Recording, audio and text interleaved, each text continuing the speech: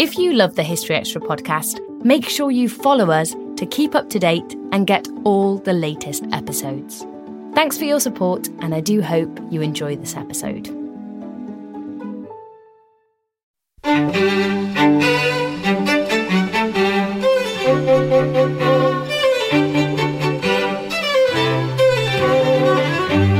Hello and welcome to the History Extra podcast from BBC History Magazine and BBC History Revealed.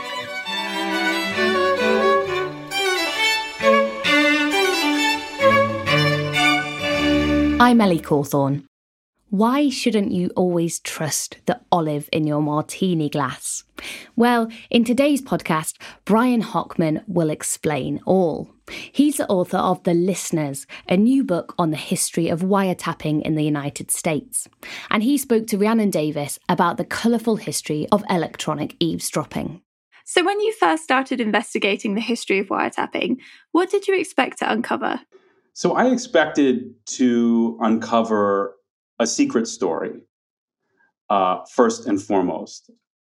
Perhaps naively, influenced as I am by the paranoid thrillers of 70s cinema and American culture more generally, I envision myself filing Freedom of Information Act requests and mining redacted government documents and talking with kind of hard-boiled spies and spooks from days of yore. Given that I live in Washington, D.C., that seemed to be an easier story to uncover than if I were based elsewhere. I also believed that I was going to uncover a story about the government, the FBI, the CIA, the NSA. And again, living in Washington, D.C., as I do, seemed to offer a number of tactical advantages in helping to uncover that story. What I found, the more research I did, the more reading I did, the more documents I digested, was a far more mundane story, a far more prosaic story that was actually right out in the open.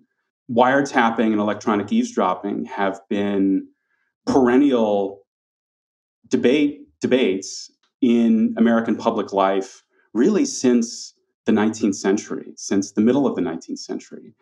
And one of the great paradoxes that I've been wrestling with over the years, and I think the book tries to come to terms with, is how it is that we came to understand this actual public story, a story that everyone knows and talks about and fears, as something that's secret and behind closed doors. So I'd definitely like to talk about those perennial debates later in our conversation. But before we go any further, what exactly is wiretapping? So I think when we think about wiretapping, it's helpful to go back to the origins of the practice. Wiretapping dates back to the middle of the 19th century, to the invention of the telegraph, really. And I use the term, historians use the term, and legal scholars use the term to describe any act of intercepting messages as they travel from a sender to a receiver. So in the 19th century, in the age of the telegraph, that literally involves tapping into a wire, cutting into the circuitry of the telegraph system, and listening to Morse code as it clicks away. Obviously, techniques of wiretapping change as communications infrastructures and technologies change. So in the age of the telephone, wiretapping works quite similarly up until really the birth of fiber optic communications and digital communications, where tapping a wire is no longer technically possible. And in order to listen to conversations, in order to eavesdrop on calls or emails, say, you need a different set of technical tools. And also, it turns out, a different set of political tools as well, which is another story. And you mentioned the origins of wiretapping. This is something I was really keen to find out more about because it's used in the American Civil War, isn't it? Yes. Can you tell us a bit more about its use? Almost as soon as both the Union and the Confederate sides of the conflict here in the United States erected telegraph lines to facilitate communication, signal operators on both sides of the conflict began tapping those wires.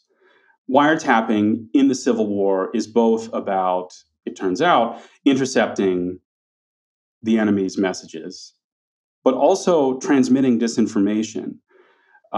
Civil War operators had very handy devices that they carried with them called pocket sounders. These were mechanical contrivances that were no bigger than a cigar box. You could kind of hold them in the palm of your hand and use them to connect into the telegraph system. And what was neat about these devices, in addition to how portable they were, was in addition to being able to listen to messages, so to speak, hear the enemy's telegrams as they were sent from one place to another, you could also send disinformation from them. You could also send messages. So you could pretend you were someone else and try to throw the enemy off his track. This was a very common procedure, a kind of new feature of warfare in the United States, and a feature of warfare that proliferates in the 19th century. Wiretapping becomes a sort of military art in the age of the Civil War, and your listeners might be interested to know that very quickly British armed forces pick up on this technique and begin using wiretapping in colonial military campaigns. We have evidence as early as the late 1870s, early 1880s. British military forces are using wiretapping techniques and technologies in Egypt. The British forces, it turns out, didn't call wiretapping. They actually called it wire milking, and wiretappers in the British service were known as milkmen. That's so interesting. Where does that term come from? Do you know? I have no earthly idea. So interesting how those little quirks of language happen. So going back to the Civil War then, how were these wiretappers seen by the press and the public? So on both sides of the conflict, military wiretappers, signal operators, were lionized for their courage, for their technical ingenuity, and their bravado. One figure in particular who became a point of considerable fascination, both in the South and the North and abroad, was a Confederate signal operator named George Ellsworth. His nickname was Lightning because he was a so-called lightning stealer. He could intercept messages which traveled as fast as lightning.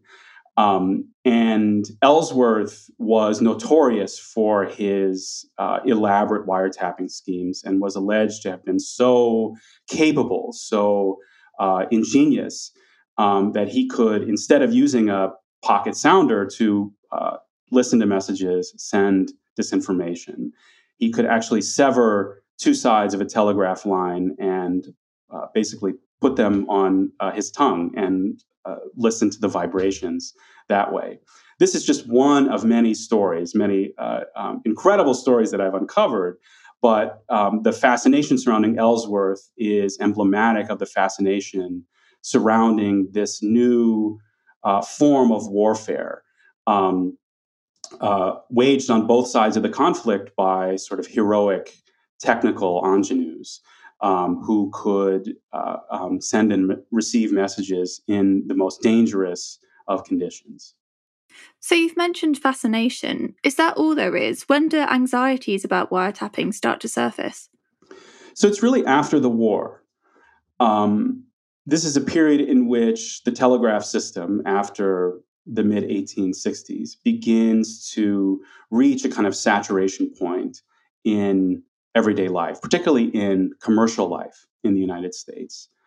It's in this period that crooked signal operators, sometimes actually alumni of the Confederacy, and crooks with a kind of technical know-how of the telegraph system, begin tapping lines for criminal purposes, either to tap the lines of stock exchanges, which were This was a kind of common feature of the telegraph system in the 19th century, and also even tapping lines of horse racing pool rooms to get ahead on racing results. It's in this period that the wiretapper of old, the Civil War wiretapper, the heroic wiretapper, becomes a sort of criminal, becomes a figure who is regarded with considerable suspicion. What's interesting is that Americans in this period did not regard the criminal act of wiretapping as a threat to privacy, which is another story we could talk about. It was seen in the period as an activity associated with the vice of gambling, the vice of speculation. It's a kind of seedy underworld activity. So you mentioned threat to privacy, and that's really where I wanted to go next with the conversation. When does that become a key part of the debate? The technology of the wiretap and the technique of wiretapping predates the origins of modern privacy as a kind of legal term of art and a cultural ideal by several decades. And it's not really until the early 20th century that, at least in the American context, wiretapping becomes seen as a threat to privacy. And one way we can see that is by charting the evolution of wiretapping law in the United States. The earliest statute prohibiting wiretapping was written in the state of California in 1862. And that law prohibited wiretapping, not on the grounds of the wiretap as a threat to communications privacy, but instead on the grounds that wiretapping possibly interrupted the delivery of reliable telegraph services. And also a wiretapper himself would be tampering with the proprietary equipment of telegraph companies. And that interest in protecting the sanctity and the security of communications infrastructures becomes the basis for a series of wiretapping laws that are passed on the state level over the decades. The next law is in Connecticut in the 1880s. This is a law passed following a very salacious affair involving a sort of family of multi-generational wealth in the state and a divorce case involving wiretapped messages. This is a law that's passed in the 1880s that, again, was lobbied by the telecommunications companies in the state of Connecticut. And it's about not protecting the privacy of its customers, but instead protecting the equipment that the telegraph companies were furnishing to its customers. So this structure was surprising to me. Again, we think about, from our contemporary vantage point, we think of wiretapping as a threat to privacy. Really, in the 19th century and really until the 1920s, generally speaking, give or take, it's seen as a threat to property, and not to personal property, but corporate property, the proprietary equipment of telecommunications companies themselves. That's so interesting. And you mentioned that criminals use wiretapping, but then, of course, it becomes used by law enforcement. How does this transition happen? In the age of the telegraph, it was far more convenient for agents of the state simply to subpoena copies of telegraph messages, which every company held on file, usually for 6 months or a year. It's a lot easier to rifle through a filing cabinet than it is to, sit outside, listening to messages.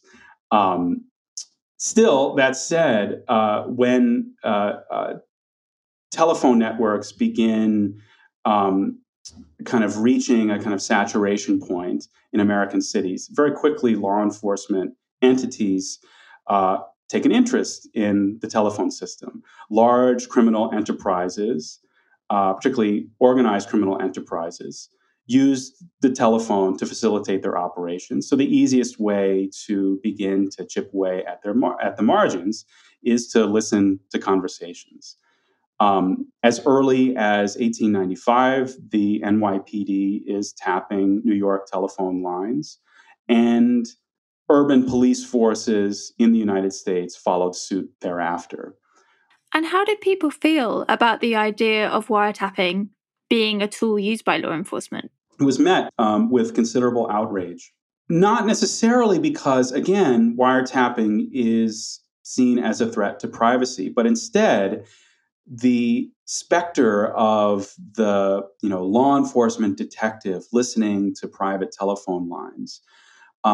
This, to most Americans, called to mind the wiretappers of the 19th century, the sort of seedy con men and criminals who were, tapping the lines of, horse racing pool rooms or stock exchanges or bucket shops, as they were known, which are informal financial establishments. So it seemed like, in short, the cops were doing the job of the criminals. Wiretapping was corrupt, it was dishonest, it was associated with vice and criminality. This wasn't something that sanctioned and upstanding enforcers of the law should be doing. And critiques of wiretapping that begin to emerge in the 1910s and the 1920s are first lodged on those grounds. The question of privacy, again, comes a little later on. Still to come on the History Extra podcast. He basically played back his testimony. And his claim was that he had recorded everything he had just said on a bug that was planted in the olive of the martini. And this sets off a firestorm.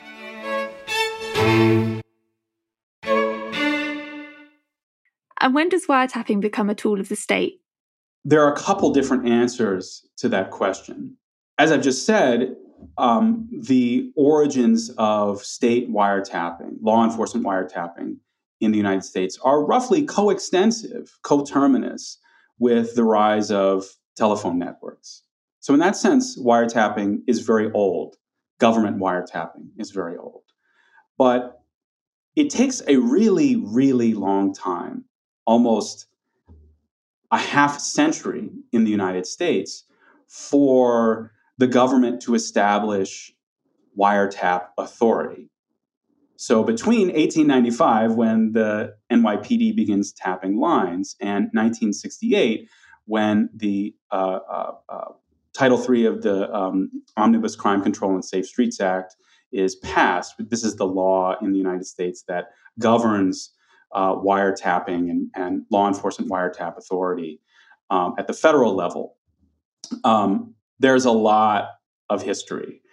And one of the aspects of the book that I found most kind of exciting when I was researching it, when I was writing it, was uncovering why it is that that lag happened. What is it that caused government wiretap authority to delay as long as it did?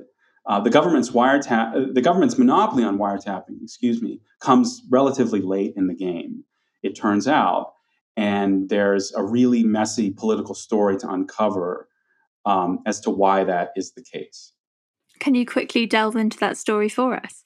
Well, it's not a quick answer that I can offer. I think there are two main reasons why it takes so long for the law to catch up with the technology.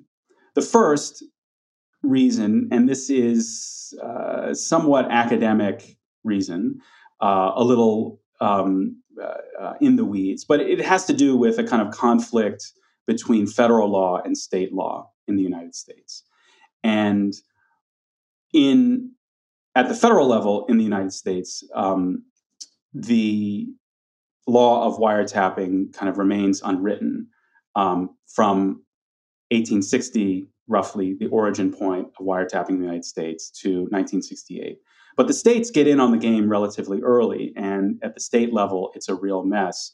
There are some states where wiretapping is illegal for law enforcement for private citizens, states like Nevada.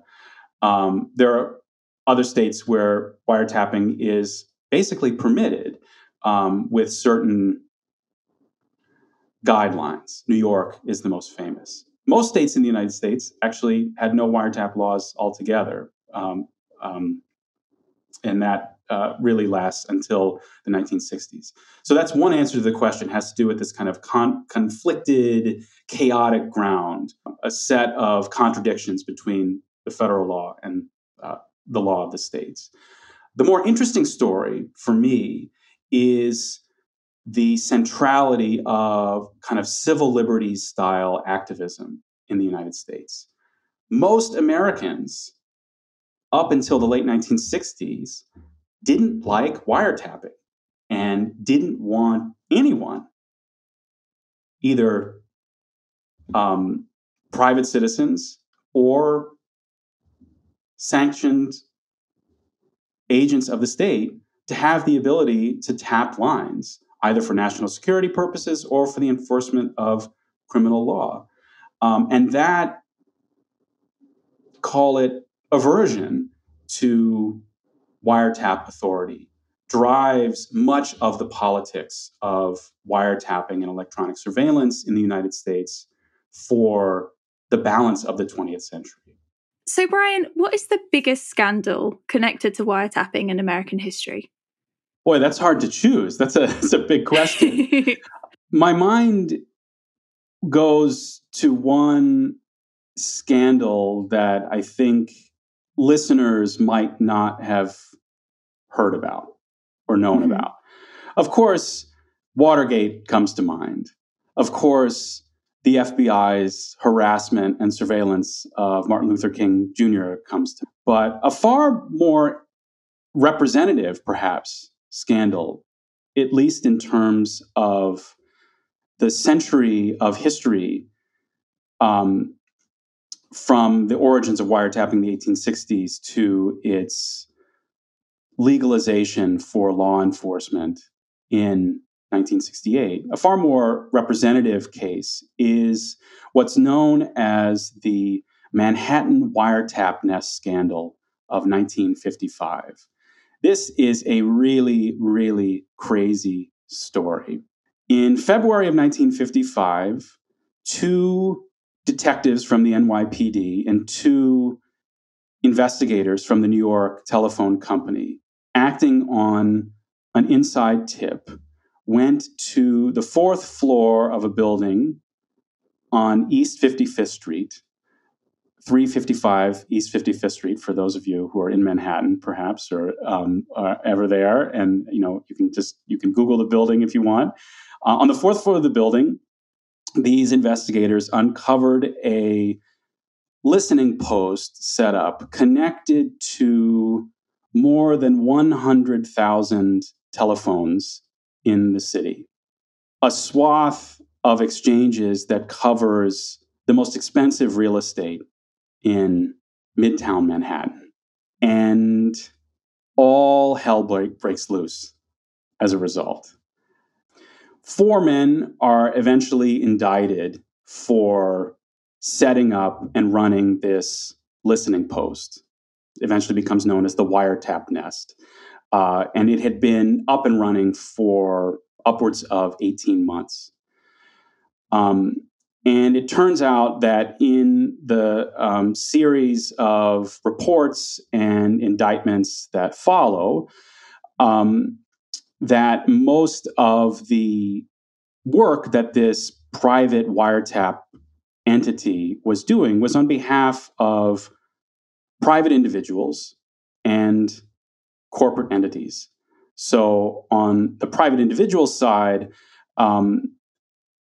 high-profile New York kind of society folks were, employing this wiretap entity to spy on their own telephone lines, to monitor their spouses, for instance. And this was actually very common in the 1940s and 1950s, was hiring an electronic surveillance expert to tap your own telephone to see if your wife or your husband is carrying on with someone else.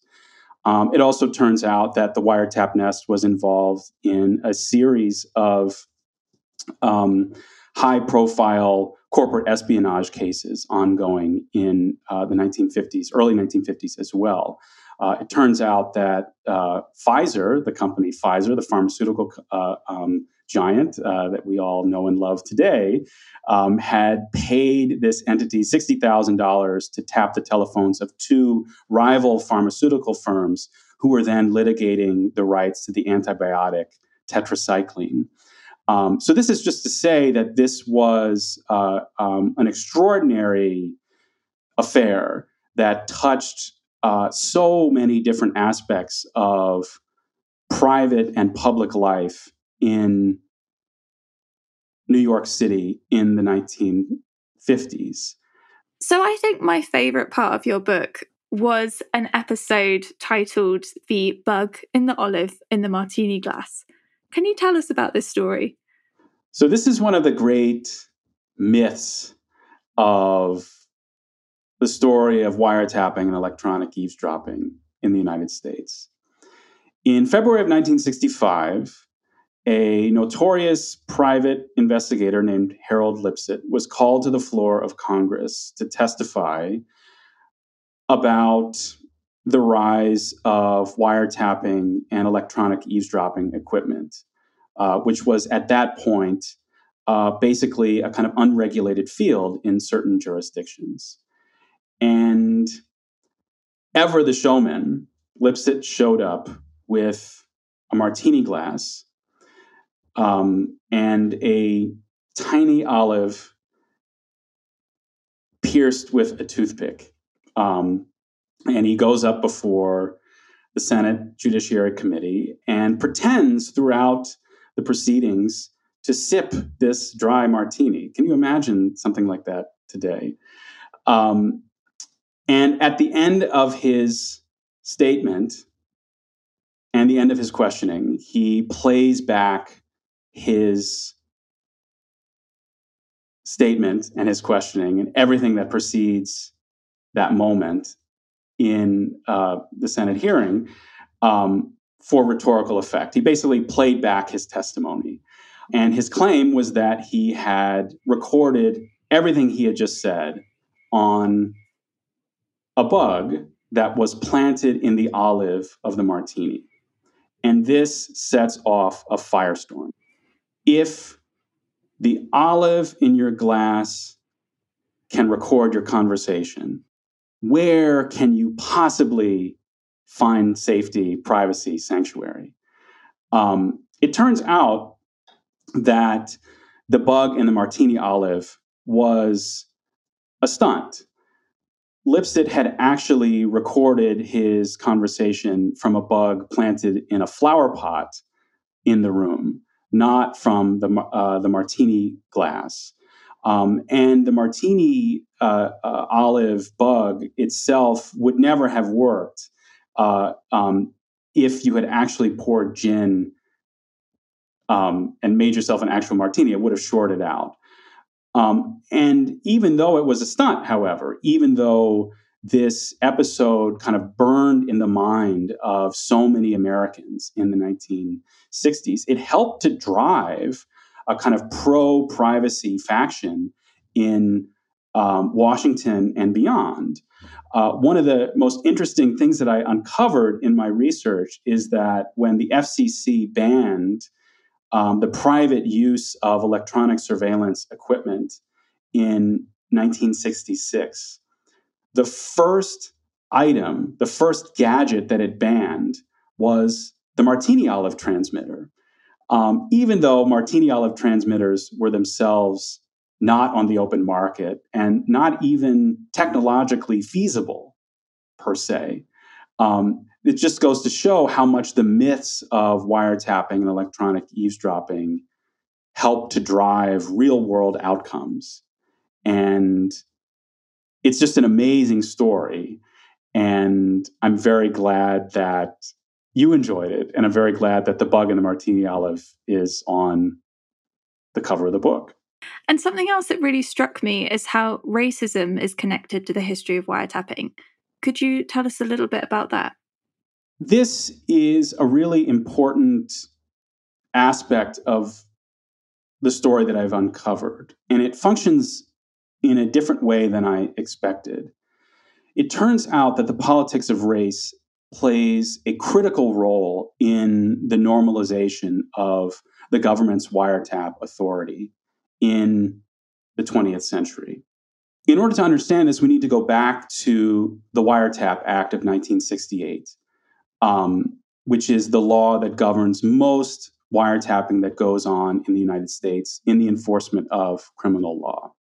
That law, the Wiretap Act of 1968, its official term, its official title, is Title III of the Omnibus Crime Control and Safe Streets Act of 1968. This is a law that, for the historian of the United States, bright red lights, flashing lights go off. This is a law that we now associate with the rise of the modern carceral state. And the question is, what is it that wiretapping, this specialized tool of surveillance, state-of-the-art technique for law enforcement, what does this have to do with the carceral state? And what does this have to do with the enforcement of street crime? And it turns out that for decades, a segment of politicians and law enforcement lobbyists had been trying to pass a law to enable state and federal law enforcement to tap telephones. They had been doing it really since the late 1930s. And it's only after the explosion of urban violence in the mid-1960s that their calls for wiretap authority get heard. In short, what I'm saying here, perhaps a little abstractly, is that wiretap authority in the United States is a direct result of the triumph of so-called law and order politics. And that is a racial politics. That's a politics that emerges out of kind of white fears of urban crime and urban violence in the 1960s.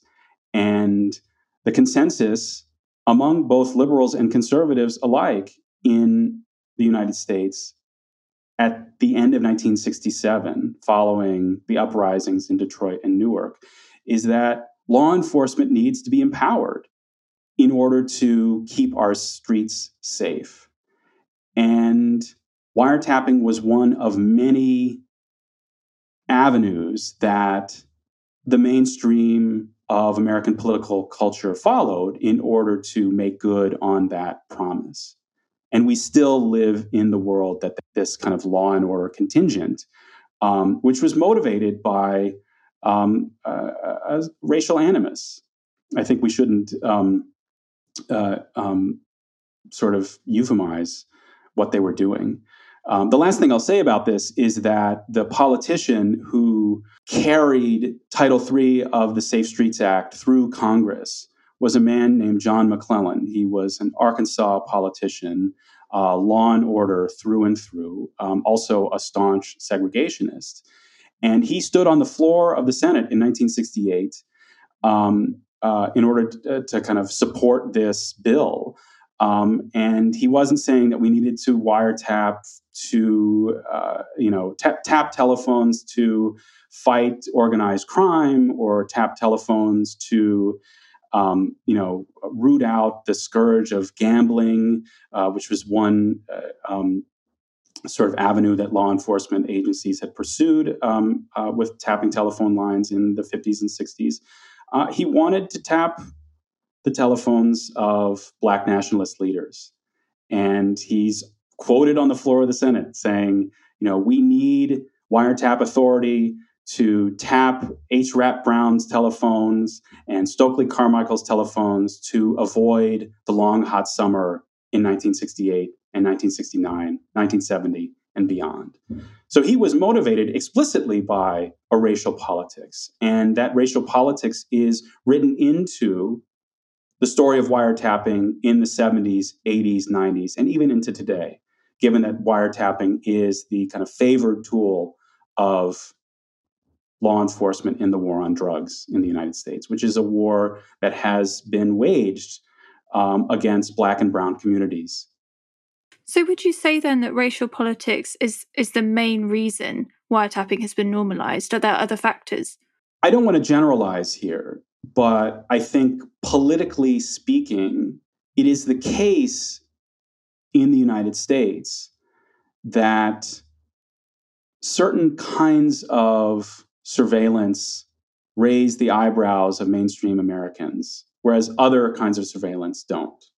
The electronic surveillance that goes on in the name of the war on drugs today, under the aegis of Title III of the Omnibus Crime Control and Safe Streets Act of 1968, this is a form of surveillance that most Americans don't really care about, don't really know about. And it, at least in terms of numbers, it far exceeds the number of telephones that are tapped under the aegis of the Foreign Intelligence and Surveillance Act of 1978, which is the law that governs national security wiretapping in the United States. This is what the NSA does. This is what the CIA does. Why is it that Americans are upset about what goes on in terms of national security, whereas what goes on in terms of the enforcement of criminal law, particularly under the guise of the war on drugs? That is, I think, a really important question. And I think race helps us tell that story. Whose phones are being tapped here? When it's the phones of Black and brown Americans, generally speaking, have turned a blind eye. That was Brian Hockman. His book, The Listeners, is published by Harvard University Press and is on sale now. Thanks for listening. This podcast was produced by Ben Hewitt, Jack Bateman and Brittany Colley.